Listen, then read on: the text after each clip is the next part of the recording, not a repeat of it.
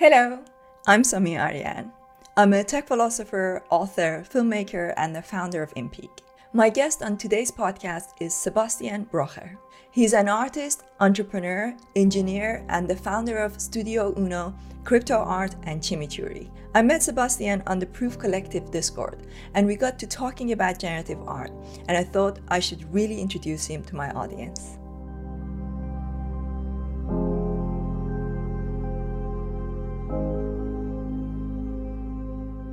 So Seb, how did you get started with art in general? Tell me a little bit about yourself, because I came into Proof and I saw your name as one of the artists, and then I saw you sometimes posting.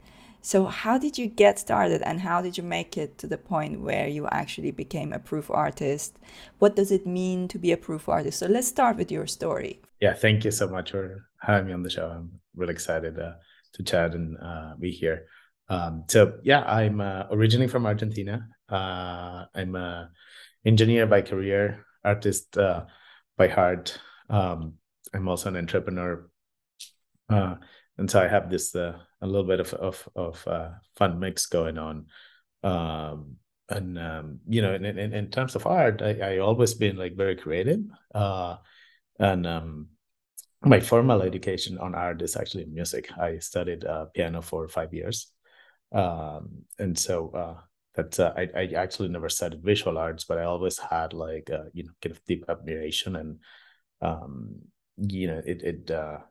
most of my kind of start on what would be like visual arts is really linked to computer science, right? So it's kind of this mix of engineering and creativity, kind of with mix of the music background, right? That really drives it. From an inspiration perspective, most of the themes are either computer science, right? So trying to visualize or trying to kind of tell the story about technology and different kind of computer science concepts.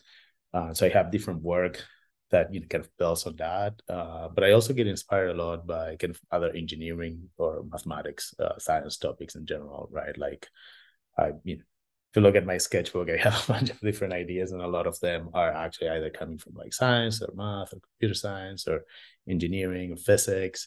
Anywhere from like the universe and the n-body problem or like a physics problem, all the way to some algorithmic problem, and in between, and also sometimes nature as well. So those are kind of my inspirations as as far as art goes, and like really how it came to be is it's kind of this to me it's like this really really fun space where I get to mix both my artistic creativity and inspiration with the engineering. That's kind of my sweet spot. That's really super interesting. I'm also deeply into everything to do with technology, physics, the universe, all that stuff. You probably have seen some of my posts on the Proof Discord, sometimes talking about like the simulation theory and physics and stuff. So how does one become a digital artist? Oh, you said that you're both an engineer and an artist. Would you say you are more of an engineer or more of an artist? Oh, that's a difficult one. Because if you are a digital artist, I'm guessing you need to be almost equally both. But at the same time, there must be one side that's kind of like stronger. Like more prominent. Yeah. Well, I guess I spend a little bit more of my time in entrepreneurial and engineering activities in general. But maybe what I like the most is more of my artistic part of the equation, right? So I actually enjoy more doing art. But so Web3 has changed this drastically, right? And then we can go into that. But like basically, having being successful in art is very, very difficult, right? You have that kind of power law type distribution where very, very few folks make it, to have like a significant income and like have like a good living, and they can actually focus on art, right? Uh, and then you have this huge long tail of like some extremely talented artists, right? Like that never make it, and they all have to have like, like a side gig or some other job, or end up, teaching or doing other things that they may or may not like, or may just do it just so that they can support themselves, right? So I think from growing up, like from my early childhood, my heart was really into, becoming a musician, becoming an artist. But then, my brain was like, hey, I want to be successful. I want to be comfortable and live a good life. And, the kind of social fabric kind of starts pushing you, as you grow as a kid, you're like super creative. You're like 3, 4 years old and you're drawing all over the place. And then as you start maturing, like kind of that social fabric start, pushing a lot of people towards like more kind of safe bets, so to speak, right? Like, hey, engineering sounds pretty safe, and I really, really enjoy it as well. So I think that's probably what happened. So at that time, when you started going into engineering, you didn't know that one day you will be able to combine your passion for art with engineering. You didn't know that, did you? You've discovered it later. I didn't know that I was going to be able to, be successful in, making any money with art. But I knew it was possible. Like the intersection was there because as a kid, I had already like programmed music on like the Commodore computer. So there was a lot of inspiration already, and exploration of like what you can do with computers in terms of computer graphics and music, even early on for me, as a kid, right? Like, so, but I would just do it for fun. It wasn't like never, meant to be a serious thing. Like, when like we used to play around with like the music software like Cakewalk and like some of the old, digital, audio workstations and hardware just for fun. Like I would compose music and record it. I had a band with friends and play the piano all the time. But all my artistic endeavors at the time were just for fun. Even if like I may play live in some little gig or something, it was just for fun. I never considered it a career. So I was always into entrepreneurship, and engineering was kept my career, and art was just something that I did for fun on the side. I knew there were intersections, but I never thought about it as like, hey, that's part of my career, right? It was kind of like, hey, I use computers to help with my art and vice versa, right? Like my artistic inspirations sometimes happen, bring ideas in the field of engineering as well, right? But I never thought about that combination as part of being actually part of my career, right? It was kind of two different worlds. Like this is my job, this is my career, and this is something I do for fun, after. So how did you discover that you could combine the two? And can you explain in the process as you're explaining that what is generative art, what is digital art, and when did this start to become something of interest to people that they decided that that this is valuable, that, to pay for and to kind of think of as art?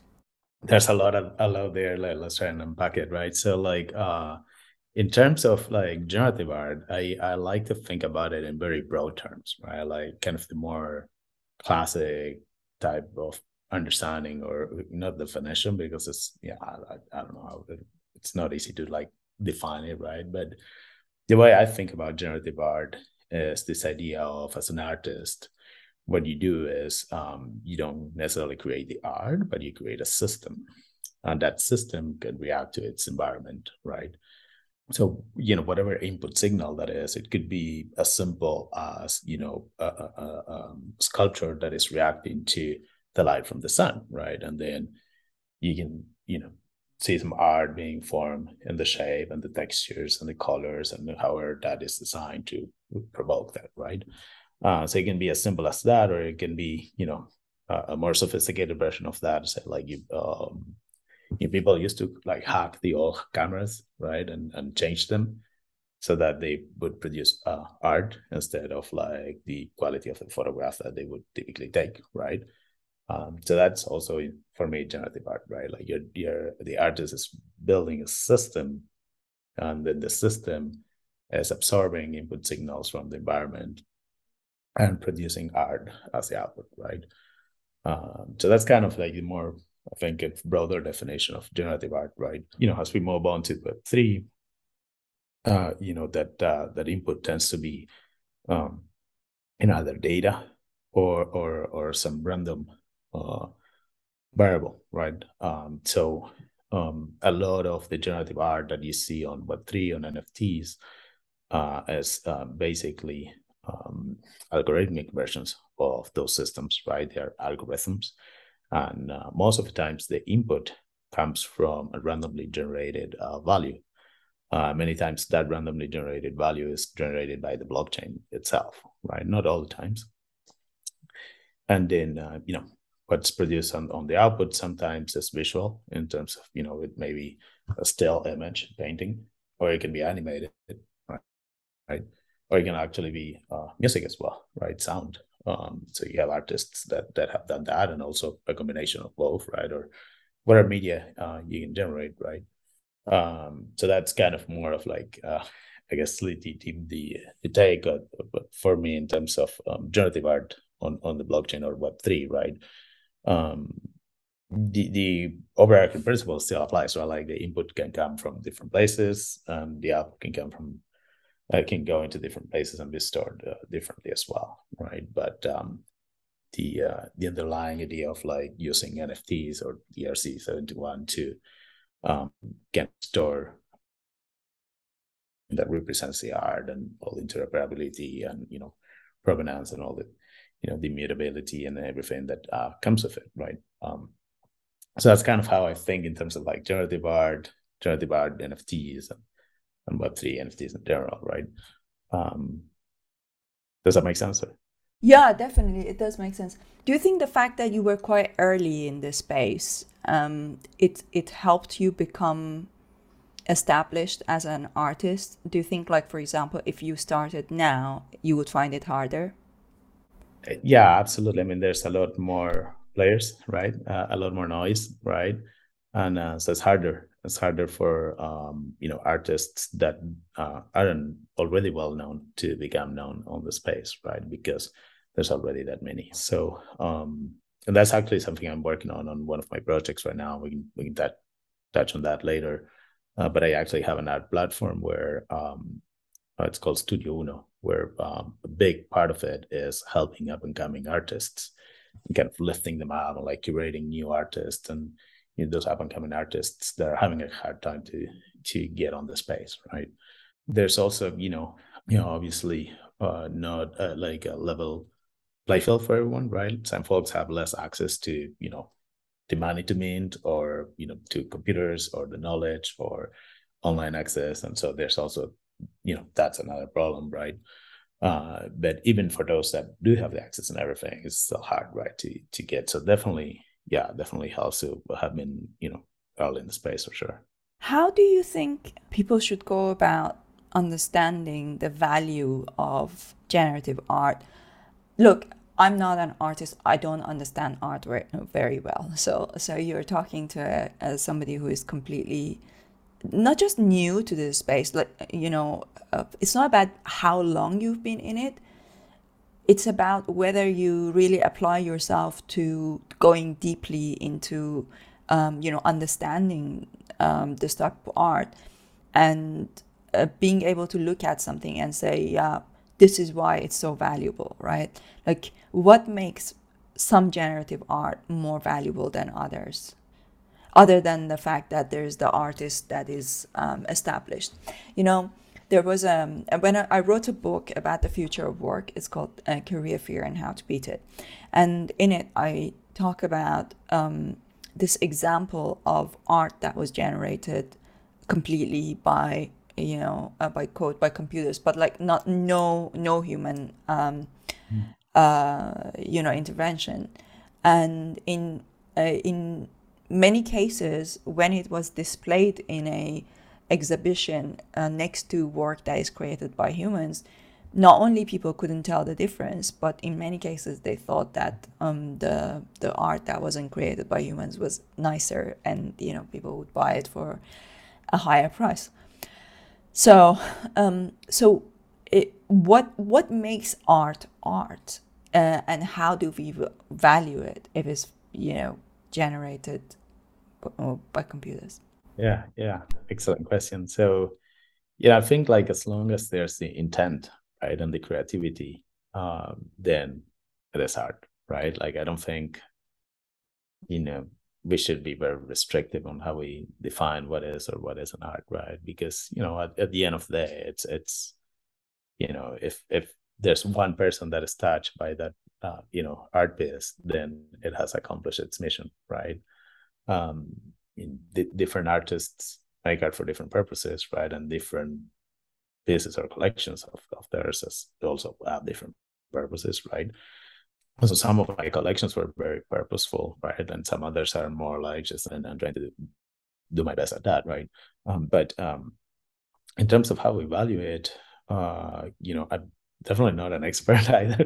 But I would share maybe some of the things that I'm a collector as well, right? Like so some of the things I look at, right, personally.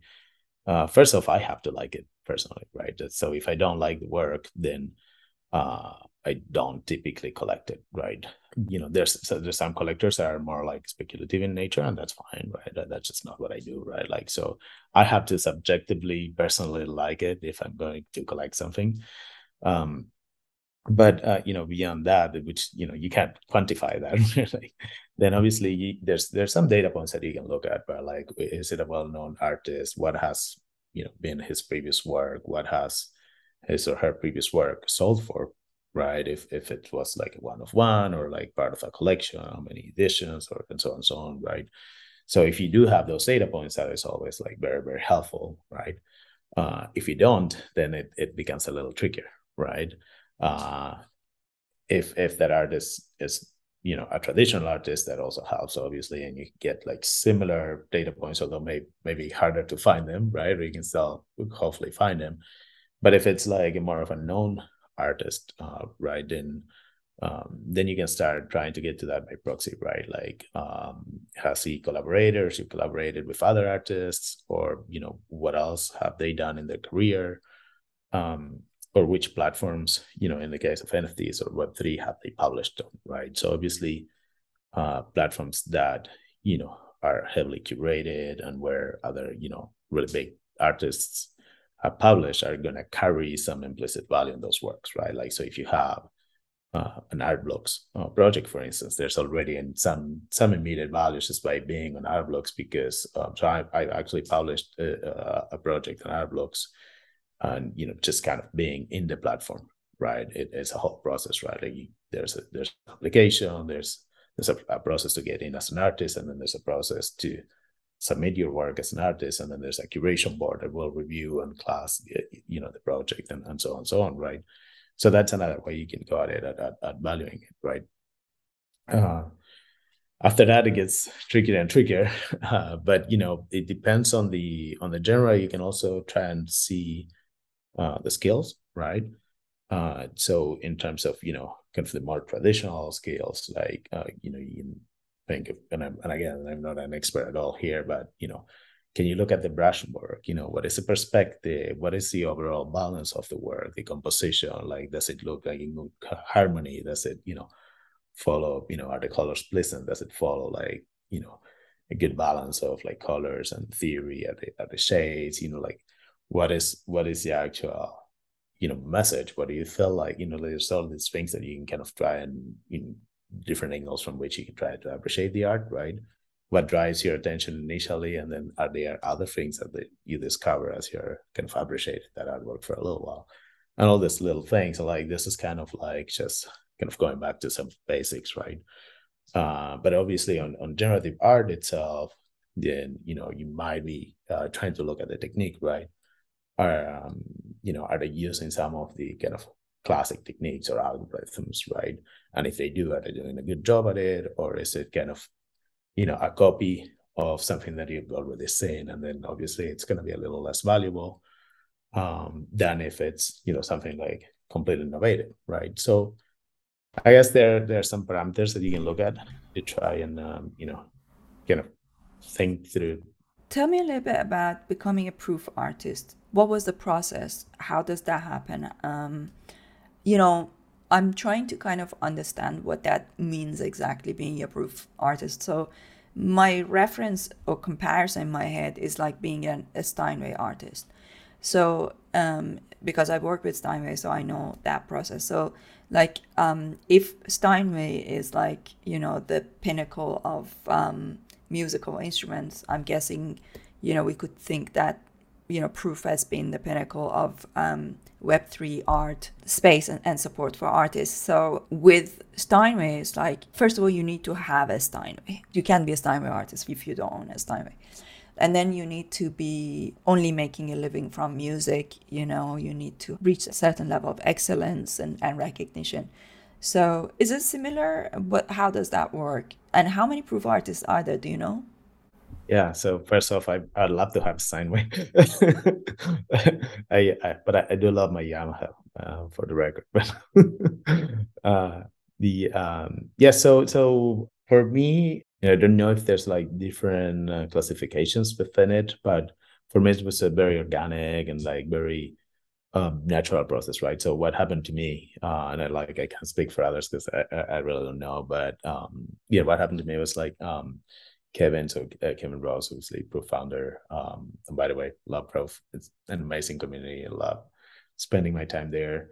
And I've learned so much from so many folks in there, including yourself. Like it's just wonderful, right? And love connecting with everyone there. Been following the project since kind of day one, and the whole ecosystem around Proof, and it's really wonderful. Everything they created, it's amazing. And for me, it was very organic. Like I was saying, Kevin took interest in my original collection, crypto art collection, and him and I chatted a couple of times. And he's like, "Hey, you want to be on the show?" I'm like, "Yeah, of course, would love to." It was huge help in terms of kind of bringing awareness to my work and my art.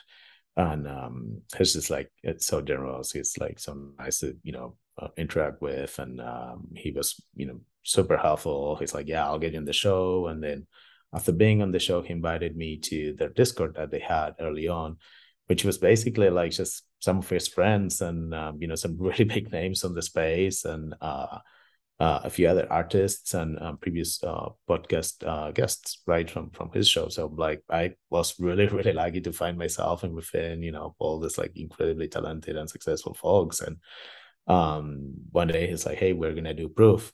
So what's Proof? And then Proof launched, and that Discord kind of evolved into what Proof is today. So the artists that were there, because they were previous hosts, like basically were granted these roles, right? Like, and so that's really all that happened. There was no application, or it was very organic. So I guess somehow curated by the team, but they were like, "Hey, we'll give you the role." I'm like, "Yeah, great." And that's it. There's no formalities or no commitment or no process or application. At least that's how it happened to me. Maybe now it's different because obviously Fence kind of blew up, right? Like now it's gigantic, right? So it might be a little bit different now, but that's how it happened. Very grateful that That it happened. Yeah, that's sweet. So were you part of the first Grails? And can you, for people who are listening to this who have no idea what Grails is, can you explain a little what it is? Yeah, sure. So I was not part of the first Grails. And yeah, it's a fantastic project from Proof.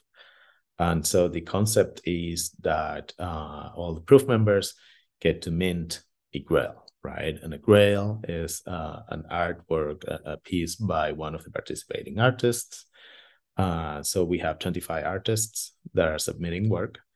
Those are artists that are invited by Proof, right? And then they'll submit work, and then the Proof Collective members get to mint them, right? They get to pick one, and but they don't know who the artist is, right? Like, and that's a lot of fun for sure. I mean, we kind of like go on weeks trying to speculate and guess who the artist might be, and sometimes the community is right and sometimes it's wrong.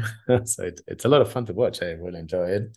I mint mine on the first one. It was from What Is Real, and I really like the piece, and so really happy with it, and excited to see the second one now getting started.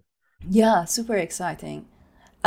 So when you as an artist, when you are in the proof Discord, the artists have got a green, like a bright green color for their color code for their names. What does that do for you, being there? And now that the Discord has expanded thanks to Moonbirds, does that give you more exposure, and how has that impacted you? Yeah, of course. So from the moment that the crypto art episode went on the Proof podcast, that was already like a huge help, right?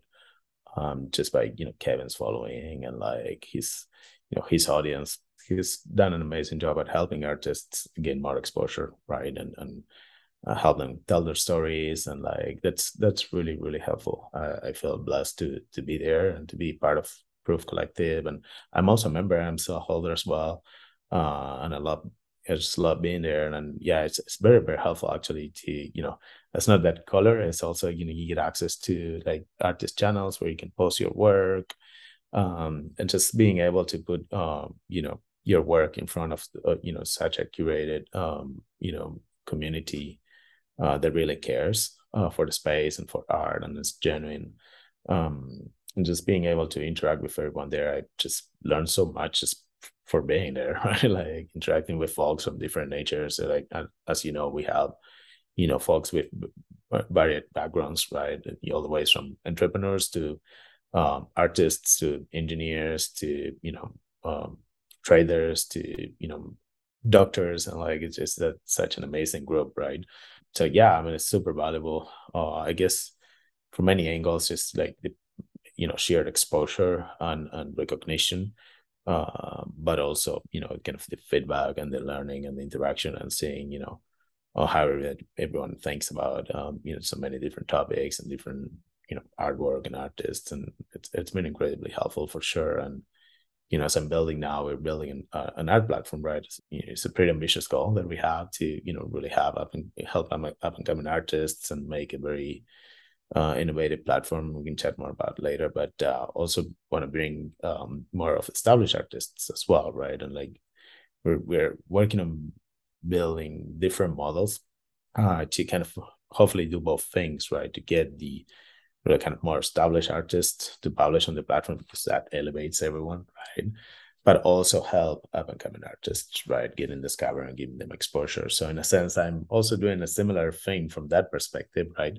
But yeah, I'm like super appreciative and like super thankful for being there, and like it's obviously given me a little bit of a platform that otherwise I wouldn't have had, right?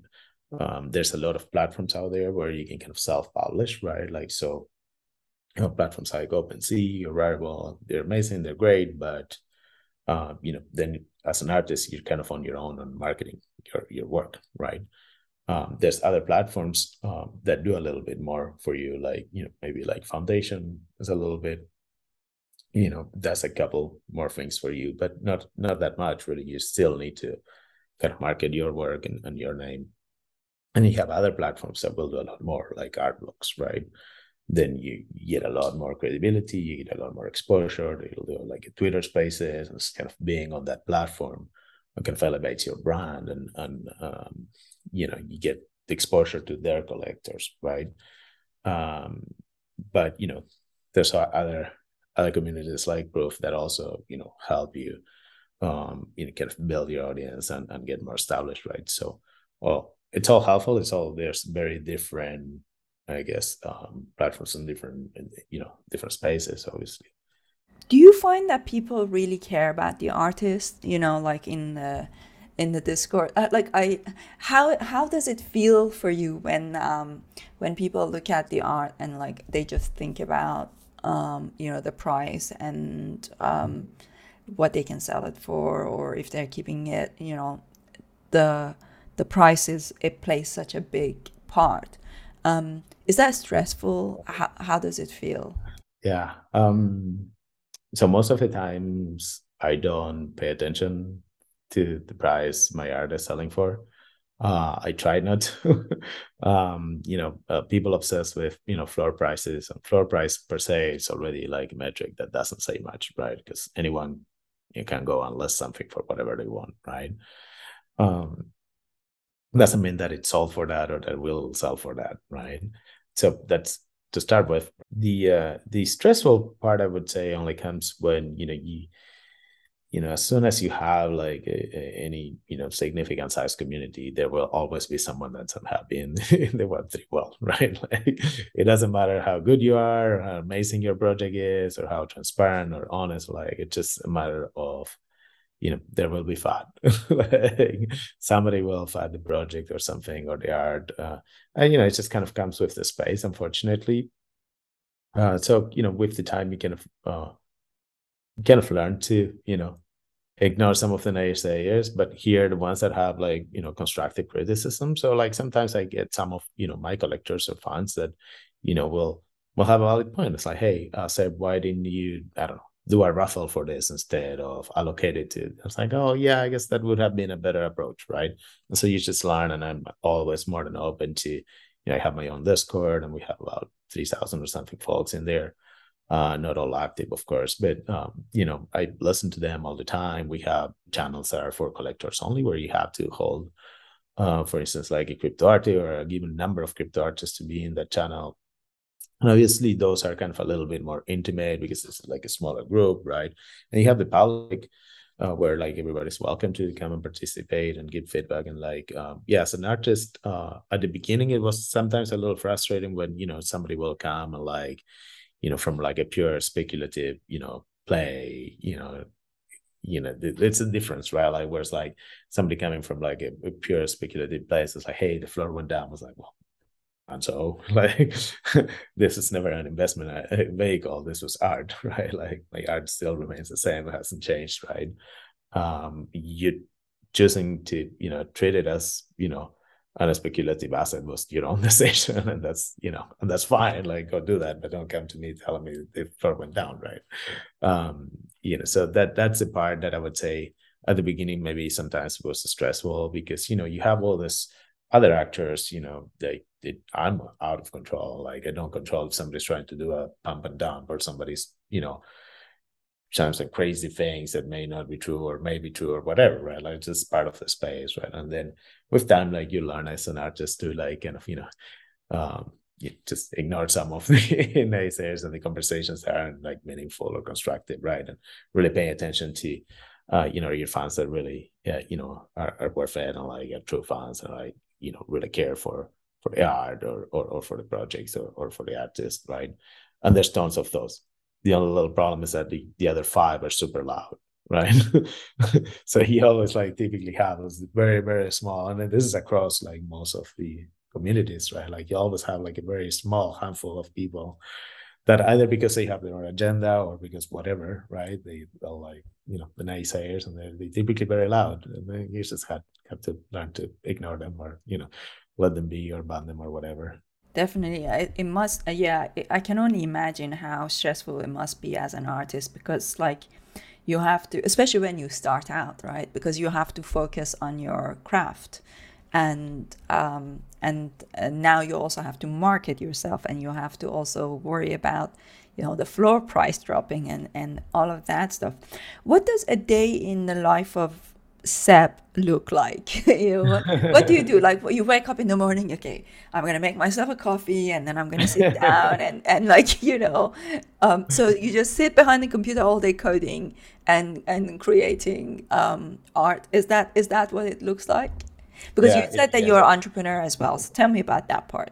Yeah. So that actually plays a big role for me. That's a little bit different, right? Because for artists that are up and coming, and artists, all they're trying to do, or they're trying to make a living out of, like, that's all they do. It actually is a lot more stressful, right? It's a lot more difficult, right? Because like, you put yourself in their shoes, and like, they're gonna try and like make the art. Then they may have to actually pay some ETH to mint it, depending on the platform they're using, right? And then they have to market it, and then they have to wait. And then maybe, just maybe, if they get lucky, they may sell the work, right?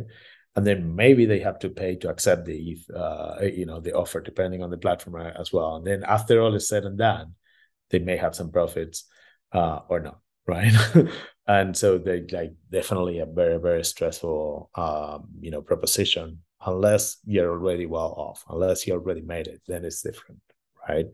But for artists that are up and coming, it's actually really tough, right? Because just the mental stress of like, you're kind of producing all this work. You don't really know if you're going to sell it or not, or how much you're going to sell it for, how long is it going to take, and so on and so on, right? So you see why like a lot of artists there was talking about mental health as well as accessibility and you know inclusion, diversity, all of these topics come because there's a reason why, right? Like it is actually not as easy, and it's not all roses, right? But in my case it's different, right? Like, so I'm very grateful. I'm lucky that I've had like an entrepreneurial and engineering career that's been relatively successful.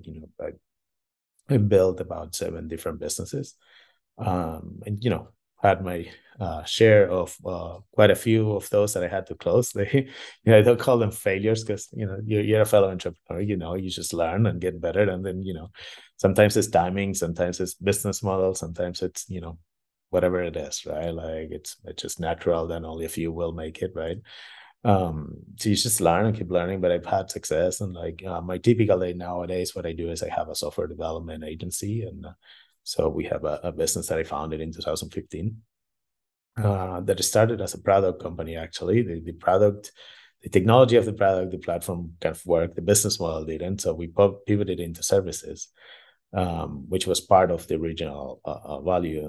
There was a services component to the company. We did into a full service business, and so we have about we've been up to like 15 developers. There's a friend of mine, very good close friend of mine. He's our CTO, and I'm founder and CEO, and so we run this business from Texas, and we have about 10 to 15 developers in Latin America, and we build custom software mostly for entrepreneurs and for kind of visionary entrepreneurs and early stage startups. Well, a couple larger clients as well, but our focus is in very early stage companies and entrepreneurs. And nowadays we're doing a lot of Web3. So we actually done the technology behind many different Web3 projects, and I also advise a few companies in the space. So that's kind of my main focus from career perspective. That probably takes me anywhere from like 5-6 hours of my day, and then the rest I spend it creating and doing art. And somewhere in between there, I also work on my own art platform, which is a separate business. It's called Studio Uno. So the software development company is called Chimichurri. The art platform is called Studio Uno, and we kind of balance that a little bit, and then whatever time I have left, I work on my own art as well. Nice. So tell me about the Studio Uno. What's that about? Yeah. So Studio Uno is a new NFT art platform where we're trying to solve some of the challenges for those up and coming artists, and we're trying to build kind of a different art platform. It's very inclusive, diverse. The Studio Uno name comes from like it's kind of one studio for all, right? And so our first project was called Norte. And the idea there is I explored co-creation with our collectors. So as a generative artist, I built a generative art, but I also gave control to our collectors and our community to input some of those variables into the programs to alter the artwork, right? So they get to co-create with me and also all together as they're creating the collection, right? So this one you can still mint it. It's at studiouno.io. And that's the first project that I created to kind of bootstrap the company. I've been basically bootstrapping and investing my own funds on building the platform. And as we did that, we're now to the point where we can actually launch other projects. And so there's a couple of projects, upcoming projects that we've been working on for a while. And it's going to be 2 projects that are intertwined. Can't share too much yet, but soon enough. One project will have mostly all of it be my own art. And then the other project will be all by participating artists. So we are acquiring art from artists that we're inviting into the project currently. We already acquired a few. There's others on the work, and it's going to be some fun dynamics in between. we're trying to find this balance where we bring in artists from all over the place, a lot of them up and coming, and not only generative artists, but a variety of different styles. So yeah, it's in the works. It's exciting. What's the future for you in Web3? What do you think will happen to generative art in this space, and what kind of impact do you want to have on this space as new people come into it? Yeah, that's a great question. Hmm. Okay, so with the platform, with Studio Uno, my ideal would be that it continues to grow and we can really make a difference for lots of up and coming artists, right? Like to really make a difference to them. We're barely now starting to work with other artists, right? And that's really really exciting. We're putting together the team. We have a couple advisors, and we're bringing in more talent soon. We have one engineer that has been working on it for a while as well, and my CTO and I as well. So again, kind of building out the team, and we're going to be publishing more projects. One of the big differences that we're with other platforms that we're going for, and that's kind of where I see that feature, right, of generative art going, is that our platform is not, so every project is different, right? So most of the platforms, they basically have like one very generic smart contract that is capable of managing multiple projects, right? Which is great in terms of it being scalable, and that's great for a business model as well. But it's not great from an artistic perspective, right? Because what I see happening a lot is that you have a lot of artists that not necessarily understand or can build on the technology, right? Because it's challenging, it's difficult, it's not easy, right? And then you have a lot of developers and engineers that understand the technology really well and can build on this space, but don't necessarily have the artistic, either skills or inspiration, better said, right? So what I'm trying to do is build a platform that the technologists and the artists really work together, right? So the way I like to describe this is, imagine it's like you're an artist. I give you this canvas, right? Like, and it's like this black canvas or white canvas, 12 by 12, right? And like, hey, you gotta paint here, right? And here's your materials, and here's your brushes, and here's your colors. And you're like, okay, well, I have some freedom within that, right? But my boundaries have been described, right? Like you can paint outside that canvas, right? Or use other materials. And now imagine as an artist, I come and say, hey, here's a warehouse. What do you want? What do you need, right? And you have infinite budget, right? Just for fun, right? Then the equation completely changes, right? What you're going to create as an artist is going to be completely different, right? And maybe there will be music and light and interactivity and different displays and sculptures, and like, who knows, right? Like the possibilities are a lot larger, right? The combinatorics, right, of what you can build. So the same idea as what you're trying to build is, can we really get creative with the technology as well, right? So that if you're an artist and we work together with you at Studio, we might, hi, we might, we might create a different smart contract, and we might create a different user experience and backend and all the technology pieces that go together with that NFT collection that enable it to behave completely different, right? An example for Norte is like, if you have a Norte, you can actually go and update your artwork, and when you do, sometimes the algorithm mutates as well, right? Well, you can't do that on OpenSea, you can't do that on Artblocks, or like because the smart contract doesn't support it, right? And that's just like one example, right? But there's a lot of things that can be done from the technology that can really help project that artistic concept, right? So like the artistic concept can actually bleed into the the technology, the smart contract, the code, the UX, the backend, and all things. And there's some artists that are doing that, but they're very few and far between because it takes a lot of different skills to be able to do all of those things right by yourself. So what we're trying to do is build teams and build the technology that enable us to work with artists in a more creative and more fluid, more dynamic scenario where we can create very unique projects, which means we are not going to publish, 2,000 projects a year. Obviously, it's going to be a lot, less projects, but each of them is going to be a lot more unique, right? And have their own, their own really like full blown artistic and technological concept behind them. But that's just us. That's one of the things, right? I think the platforms will continue to evolve and also give more control to artists as well. And you start seeing that sometimes with like Async is a good example. Async Art, they've done a good job at like building some tools to enable creators to be a little bit more creative with how they mix and match, and create the different kind of generative parts of their work, right? So a lot of that. For me, I think I will continue to create on my own as well because I love doing that. We were just discussing earlier, I'm into music as well.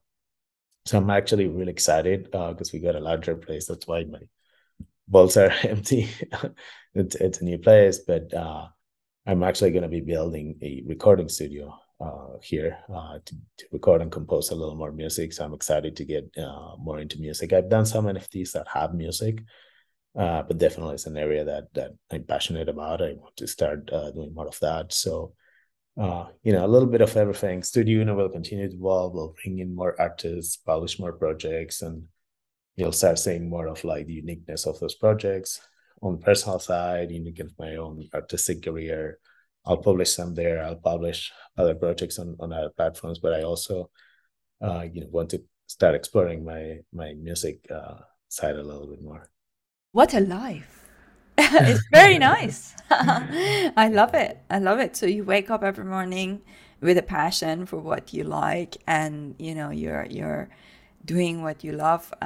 This is a real luxury to have, honestly, and it's so nice. I love what I do so much. People always tell me, "Why do you work so much?" And I'm like, I don't feel like I'm working. I really love it so much. I enjoy it, and it's the best place to be. Let's hope that more and more artists can find their place in this new space, in this Web3 space, and take control of their artistic careers and be able to make a living from it without intermediaries. It's a very empowering space, and I'm hoping that people will listen to this interview and gain inspiration for what is possible. And of course, you had some luck, you were early, but luck comes by putting yourself in the right place at the right time, right? And we are still very early in this space, so there are a lot of opportunities for people. So any last words for artists listening to this, or people who are thinking about buying digital art or generative art? Absolutely, yeah. So for artists, I would say just go for it. Don't be shy. This space is super welcoming. Connect with fellow artists. Hey, connect with me. I'm always happy to help. Like if I can help in any way, and I think you'll find that a lot of the artists on the space are like that as well. Like I may be busy or whatever, like just write me now, like reply. So yeah, just don't be shy. The information, the knowledge, it's all out there, and it's free, right? Like you can find it in so many different places, right? Like you can learn everything that you need to know to get on Web3 and NFTs, just by just putting in the effort. Really, it doesn't cost much, and you can even get started on like Tesos or Solana if you want to, like get started with less funds, right? So yeah, just as an artist, if you want to, go for it. It's all out there. It's easy. There's tons of support. The communities are amazing, and I would highly recommend it. And then for collectors, if it's the first NFT that you're collecting, it can be daunting, right? Because there's also a lot to learn. So I would suggest, probably get on some discords, talk to some folks, before, you do. Don't start with like anything that's, like a huge percent of your net worth, right? Like buy something that you like, and that if you're kind of more on the speculated side, just play with money that you can afford to lose, right? Like if you're buying for yourself as an art piece, then buy something you like, right? If you're kind of getting more into the space of trading, just make sure that you can afford to lose it until like you start learning a little bit more, and don't overextend yourself, because that's where folks get in trouble, right? So not Yeah. financial advice, non artistic advice. Yeah, exactly. And also it's one of those things that, yeah, that applies to everything, whether you're talking about NFTs, whether you're talking about, crypto stocks or whatever. Like always just buy as much as you can actually afford to lose. Yeah. Where can people find you, Seb? Yeah. So on Twitter, I'm CryptoArte on Twitter. So crypto and ARTE. And they can just follow me there. They can just also email me. It's very simple. It's hello@cryptoarte.io. And that's the website where my original collection from 2018 is at. It's on cryptoarte.io. And then the art platform is studiouno.io. So that's studiouno.io. Awesome. Thank you so much, Seb. This was so interesting, and I learned so much. The more I get into this space, the more I start to appreciate it. So thank you for being here and for all the work you do. Yeah, thank you so much. It's been a real pleasure. Thank you.